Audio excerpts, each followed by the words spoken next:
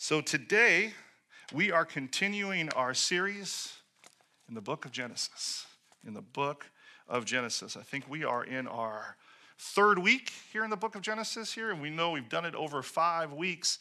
We've entitled this series In the Beginning because it is all about the beginning of everything that we know, everything that we understand.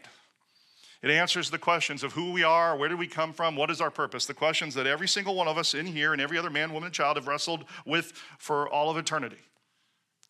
And we all have a choice to play, a choice of where we put our faith in terms of where we came from and why we're here. And we believe the only place that is worthy of our faith is in God of the Bible.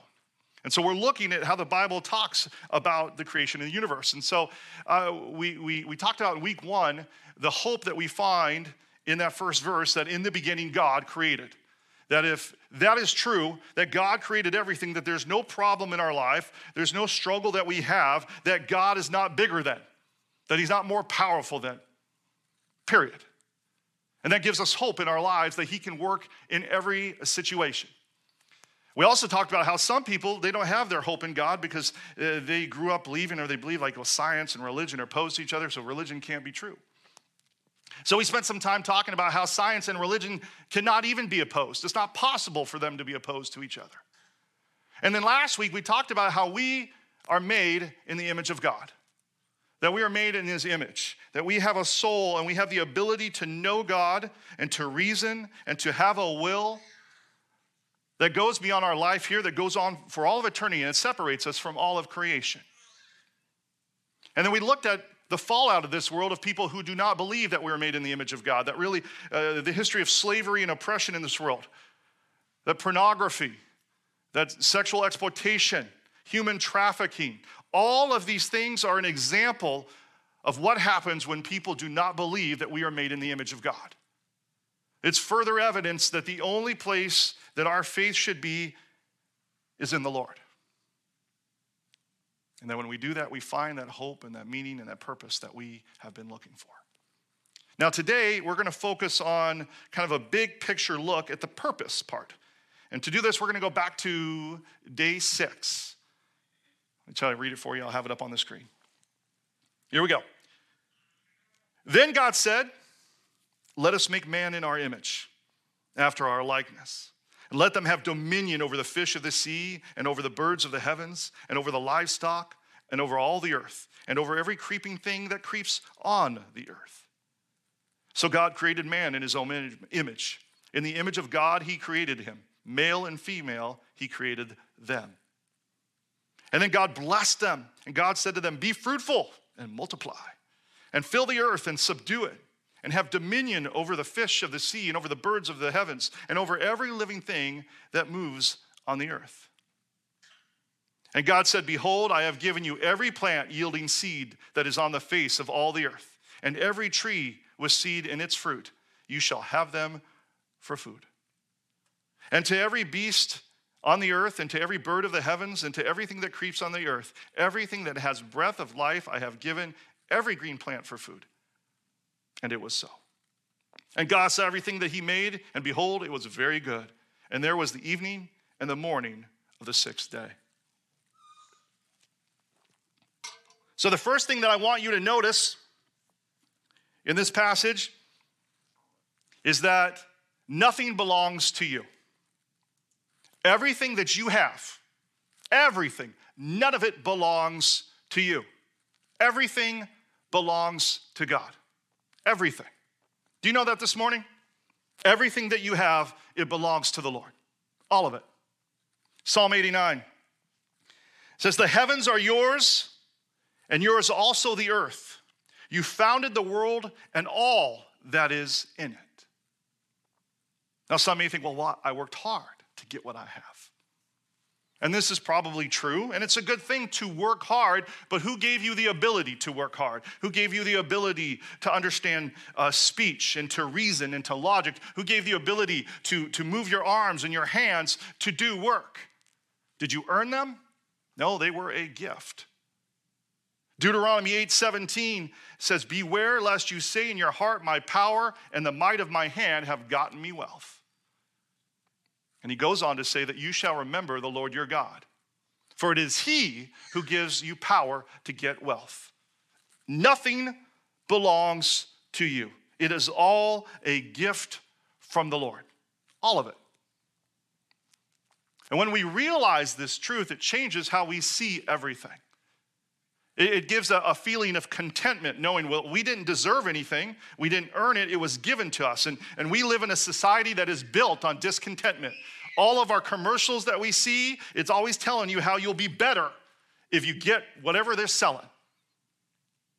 We are built on discontentment. But when you understand that everything is a gift and you are content, man, look what I got. Look at all that I have. There's a thankfulness that comes with that. Are you thankful and content this morning? Are you content with what you have? Are you thankful for it? It also causes us to look to the one who gave us everything and say, okay, what do you want me to do with what you've given me? What do you want me to do with it? You've given this all to me. I don't get to keep it. When I die, I give it all back. I take nothing with me except some cheesy suit or dress they put me in. I have to give it all back. So, Lord, what do you want me to do with it?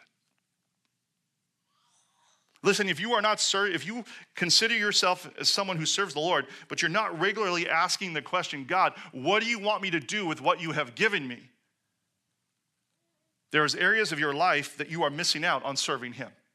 Everything that you have been given, it's been given to bless you, but it's given for a purpose for you to use. And we must constantly seek the Lord to ask what that is. Now today we're going to look at some of the big picture aspects of that purpose. Genesis 1:28, let's go back there. It says, and God blessed them, and he said, be fruitful and multiply and fill the earth and subdue it and have dominion over the fish of the sea and over the birds of the heavens and over every living thing that moves on the earth. Now we're going to talk more about what it means to be fruitful and multiply in a couple weeks, but I want to focus on the command that he gives you. He says, I've given you all of this stuff, now I want you to subdue the earth. I want you to have dominion over that. I got to tell you, as a man, that just makes me feel so more manly. To subdue the earth, to have dominion. I'm like, yes, I am man, I subdue. If I had my spear up with me, I'd bring it up here. I remember, if you ever saw Tool Time with Tim the Two-Man Taylor, he always made that manly growling sound. You remember that? Some of the older people are like, yes. The younger people are like, what are you talking about? Yeah. But seriously, this is an important issue for us to think about. To pause on the role of mankind on this planet. Like right now there's animal rights activists out there that would see animals and humanity on the same level. We are equals on this planet. There is no difference in worth. Now, some people get really annoyed with these people, but when you understand where they're coming from, it makes sense why they believe this. If you believe that we all popped up out of nowhere, that one day nothing created some goo somewhere, and somehow that goo organized itself in such a way to create everything, then there is no difference in worth. If we're all product of this random evolution, then what value do we have more than animals? But God says, no, there is a difference between humanity because we have been made in the image of God. And because of this, we have dominion over the earth. We have dominion over the earth. Means we get to subdue it. We get to use it. We exercise authority over creation. We exercise authority over the animals. We're not going to wake up one day to Planet of the Apes. It's not going to happen. We have a role to play. I mean, look at what the psalmist writes about man's role in this world. Psalms 88, he says, you have given him dominion over the works of your hands. You have put all things under his feet, all sheep and oxen and all the beasts of the field and the birds of the heavens and the fish of the sea and whatever passes along the paths of the seas. Okay, so why does this matter? Like, what does it matter to understand this? Why should we care? Because it is a reminder that we've been given responsibility in this world. We have been given responsibility. And we're responsible for more than just our own lives and our personal happiness, which is what we tend to focus on all the time, especially when we're young. You see, sometimes we just take the earth for what it is, right? We interact with the earth without thinking about it. You know, we may enjoy the earth. We may give God glory for the sun and a warm day or going to the lake, or we give God glory when we get to go to the beach, which feels really nice right about now. But God is saying, look, I gave you this earth for more than just to enjoy it. You have a responsibility with it. You have a job to do. Do you know that? That you have a job to do with creation. Let me show you what I mean. We're going to jump to chapter 2 of Genesis, where we're going to see God giving orders to Adam. And we're going to spend more time in Genesis 2 in the coming weeks, but there's one thing that I want you to notice. He says this, if I can get it to change. There we go. The Lord God took man and put him in the Garden of Eden to work it and to keep it. Now the word work here, it's shamar. That's the Hebrew word for work. And it means to keep or to preserve, to guard, to watch over. So this idea of dominate and dominion and subdue, it's not like in the negative sense that we are to conquer everything. It means creation's there to provide for us. We are to use it where we need it, but we're also to care for it, to watch over it, to protect it. We're called to be caretakers of what belongs to God. Most of us don't ever think about this. But we are called to be caretakers. We bring God glory. We testify to the gospel of Jesus Christ, partly in how we treat what has been given to us. Now listen, some of you have probably already checked out of this sermon. He's talking about creation and the earth, whatever. I don't care, right? But listen, if you sit here today and if your faith is in God, then you better pay attention because this is a command of God. I don't care how relevant we think it is. When God commands something, if we say we follow God, then we follow him in every area of our life. And we pay attention to every command. If we're following God in some areas, but not all areas, then we're not following him. We should desire to see how we can bring God glory in every single aspect of our lives, period. And so what we're going to do is we're going to talk about a couple specific areas that we don't often think about, and you probably may have never heard preached about in the same sermon before. And we're going to talk about how we can bring God glory in these areas. Now, the first one I want to talk about is our responsibility with the earth. This has been a big topic in recent years. People are very passionate about the environment. They're very passionate about climate change. I mean, some people they're so passionate, they won't even discuss climate change because every time they do, it turns into a heated debate. I'm going to let you guys sink in for a moment. I thought that would go over better. Turns into a heated debate. Appreciate the pity smile, thank you. Come on, that was a good climate joke. Come on. That was so good, even the Antarctic ice shelves are cracking up.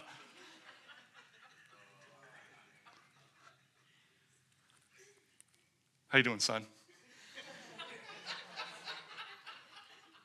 Would you like to come up on stage so everybody at home can see that we're related? Okay. I thought those were good.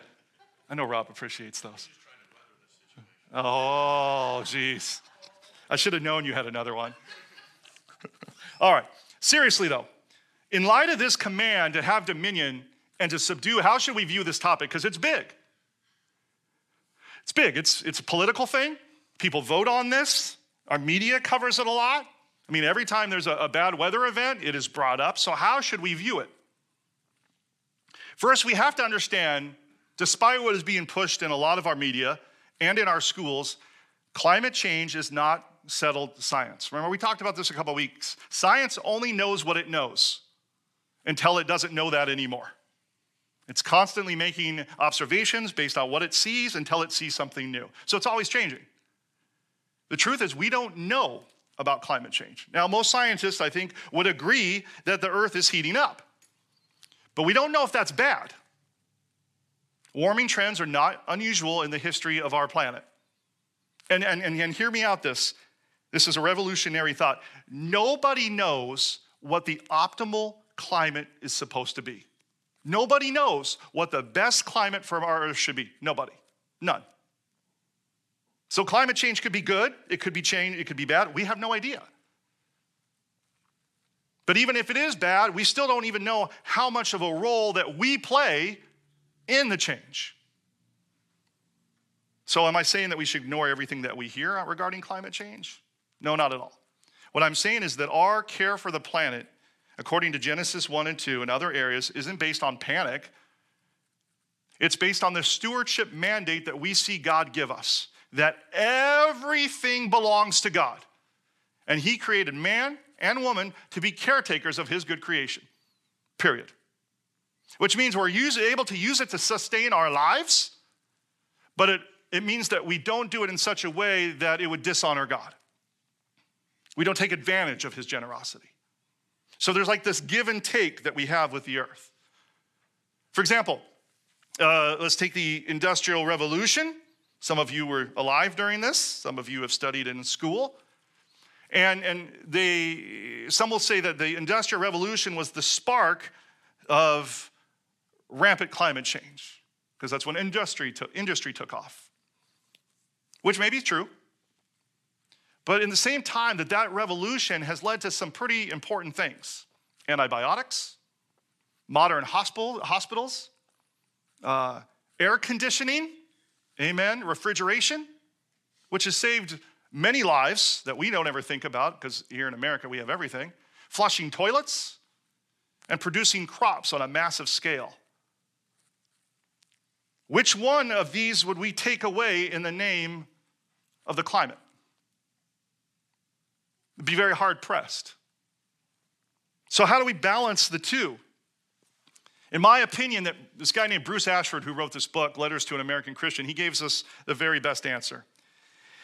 He says that we should actively seek to steward the earth's resources for human flourishing, and do so in a way that doesn't intentionally exploit God's creation. I'm going to repeat it again. We should actively seek to steward the earth's resources for human flourishing, and do so in a way that doesn't intentionally exploit God's creation. Now, eventually science is going to give us more information about climate change, but even when it does, our mandate should not change. This is quote that I read that I believe is based on biblical principles should be the goal. And so there are things that we should do. Like, I think recycling is a good idea. I come from Seattle, where we recycled literally everything. I think it's a good idea because it's a reminder not to waste what has been given to us, not to take it for granted. And using things that can be recycled, in my opinion, is a good idea, except for paper straws. Those are from the pit of hell. I draw the line. You know, I sin in my heart every time they hand me one of those stupid, anyway, sorry, I'm gonna get off track, I apologize. I hate paper straws. Oh, I just hate them. Anyway, but seriously, I hate them so much I've started carrying straws in my car. I'm just telling you right now. You do, Mary Ann, there's another reason I love you. See, I just always be prepared. But seriously, recycling and making reasonable decisions about our consumption is a good thing. And it can be a great teaching point. When people ask why we take the measures we do in our lives, we can say, look, I believe the earth belongs to God, and I want to be a good steward of what he's given me. Even recycling and being conscious about how we live our lives can tell people about Jesus, can be an open door. But at the same time, we can't go overboard. I think when we sacrifice providing for reasonably providing for humanity, then we've gone too far. I also think that we should be improving upon creation. We should be giving creation our very best. So when we're walking around and we see pieces of trash, we should pick it up. I know that we're used to just dropping trash on the door, especially teenagers, and just dropping it wherever we are, but we pick it up. Not you guys, I'm sure. Not you, Gavin. You're looking at me like, I don't ever do that. I didn't mean you. We should pick up trash. We should put it away. We should want to care for creation. It is a testimony to God. It is an act of worship to the Lord. You know, and I think everyone in their lives should grow something at some time. Just to experience how you can see a seed in the ground, which is just, this is a cheesy term, but I'm gonna go with it anyway. It's just magical how you can sit a little seed in the ground and it turns into something. We've grown up with that around us, so we never stop to be amazed by it.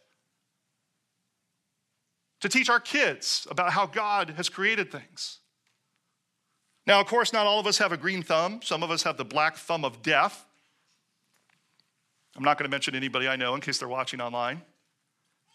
In that case, you can ask people to grow things for you and then they can give it to you.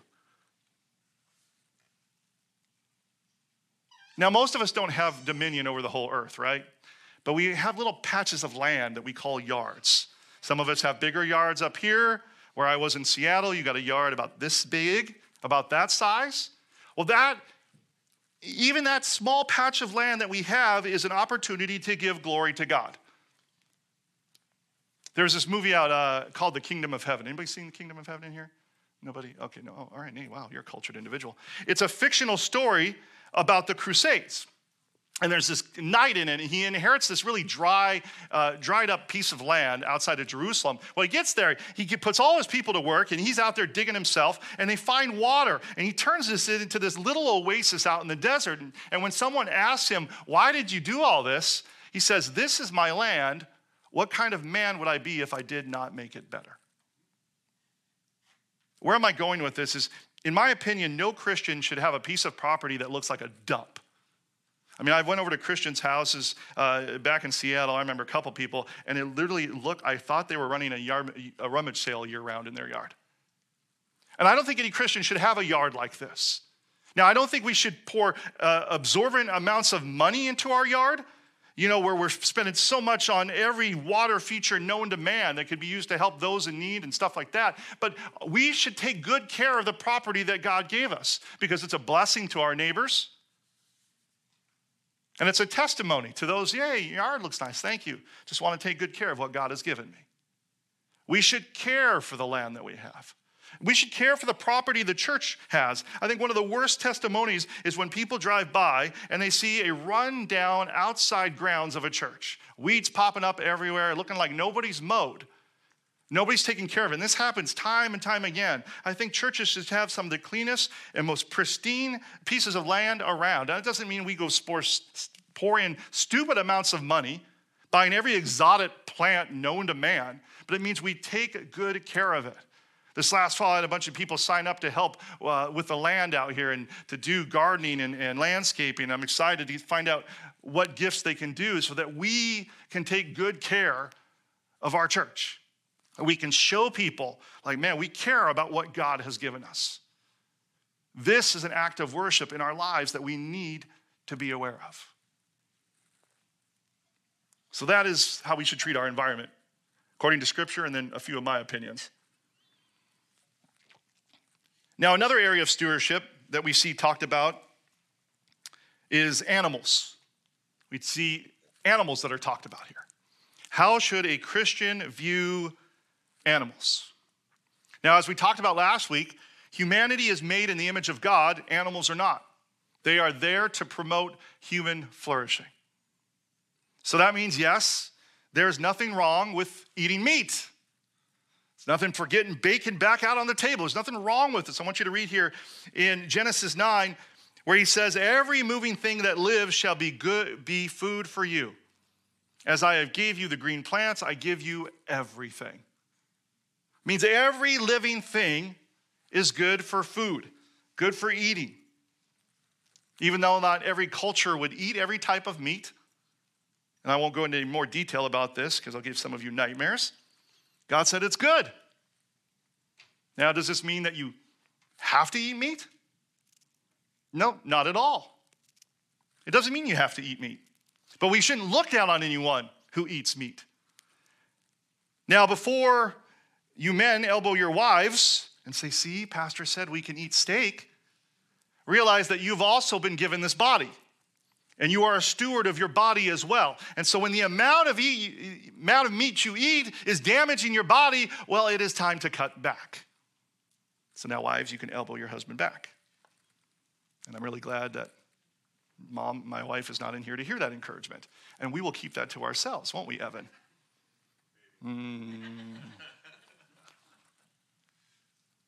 Now, some people think this is not the way things should be. Whether you think they should be this way or not, they are. There is a food chain. As we see in The Lion King, there's a circle of life, right? Yeah, you didn't know I could sing, did you? It's more where that came from. I tell you right now that if you go out into the wilderness and you come across a hungry predator, They are not going to sit there and have a moral dilemma of whether they should eat you or not. A giant grizzly bear is not going to sit there and think, well, should I kill them? They're made in God's image. Let me leave them alone. And if you don't believe me, I encourage you to head up to the Arctic, go find a hungry polar bear. See if he shares your logic. There is a food chain in this world. And all meat is blessed for human flourishing.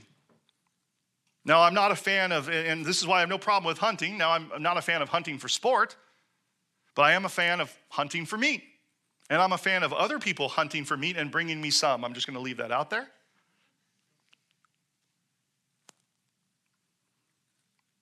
Now, does this give us a free pass to human cruelty? No, of course not. This is why we have laws. You go to jail for how you treat animals. Why? Because we are made in the image of God. And the image of God says there is a creative order in this world, and it should be stewarded well.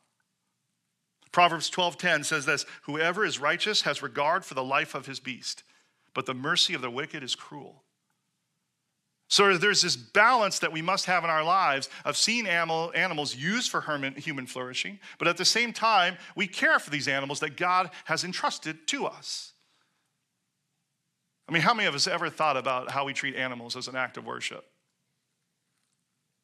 Or as a responsibility to God? Probably most of us never have. This even goes with how we view pets. We have any pet owners in the house? We have lots of pet owners. Okay, I might get uncomfortable for a moment. I don't think there's anything wrong with having pets. As I told you last week, I have a dog. I have Miss Brittany here, as cute as she is. And I have a couple of hamsters, Spunk and Spot. And I think pets can be a very good, very godly thing to have in our lives. They can teach us very godly principles, right? They can help us to get to know God. For example, if we have a cat, we learn what it's like to be God, to provide for every need of something and for have it to ignore you completely until it needs something. Right? Or it can help us teach our kids about what it means to care for other living things, to clean up after them and to provide for them. And it teaches parents patience. When the kids who swore they would take care of that animal every day at every time never does it, and the parent has to do it and remind their kids 547 times to do it. Can I get an amen from the parents? But I also think we can be very poor stewards of having pets. While pets can be good, we are very poor stewards sometimes. Okay? Here's one example. I've done marriage counseling recently, pre-marriage counseling, and then I follow up with these couples after they were married, and there was a couple couples that I've talked to in the last 6 months, and they are having intimacy issues. Part of the reason for that is they let their dogs sleep in their beds. I think you are a poor steward of your marriage and of your pets is when you let your animals into your bed with your spouse that prevent you from paying attention to your spouse, that interrupt intimacy in your life. That is a poor steward. They do not have the same value as your spouse. And it was amazing how I haven't followed up the second couple, the one couple, the moment they got the animals out of the bed, how the intimacy between them changed. And I don't mean just physically, but I mean even just being able to lay there to talk and to share. Got to get them out of the bed. I also think it's poor stewardship when we pour excessive amounts of money into our pets. Have you ever walked down the pet aisle in a grocery store or any store now? My goodness, the amount of stuff that we have for pets now. It's crazy. Now, there is a cost to providing basic love and care for an animal. But our spending on our pets can become sinful. If everything we have comes from God, then how we spend our money can either be sinful or bring glory to him. I was reading what some celebrities spend just for fun. This was crazy. There's one lady, she spends $46,000 a year on grooming her pets. $46,000. There's one lady who spends $200,000, I don't even know how this is possible, but spends $200,000 to send her pets on vacation because they deserve a break too. I'm not making this up. These are celebrities, the people that we idolize. Yeah, right here. There's one lady, she paid $5,000 for her dog. For a dog. I have a dog. I love my dog, but I would not pay $5,000 for a dog. There's one celebrity who is reported to leaving a couple $1 million to her dogs in a trust fund for when she dies.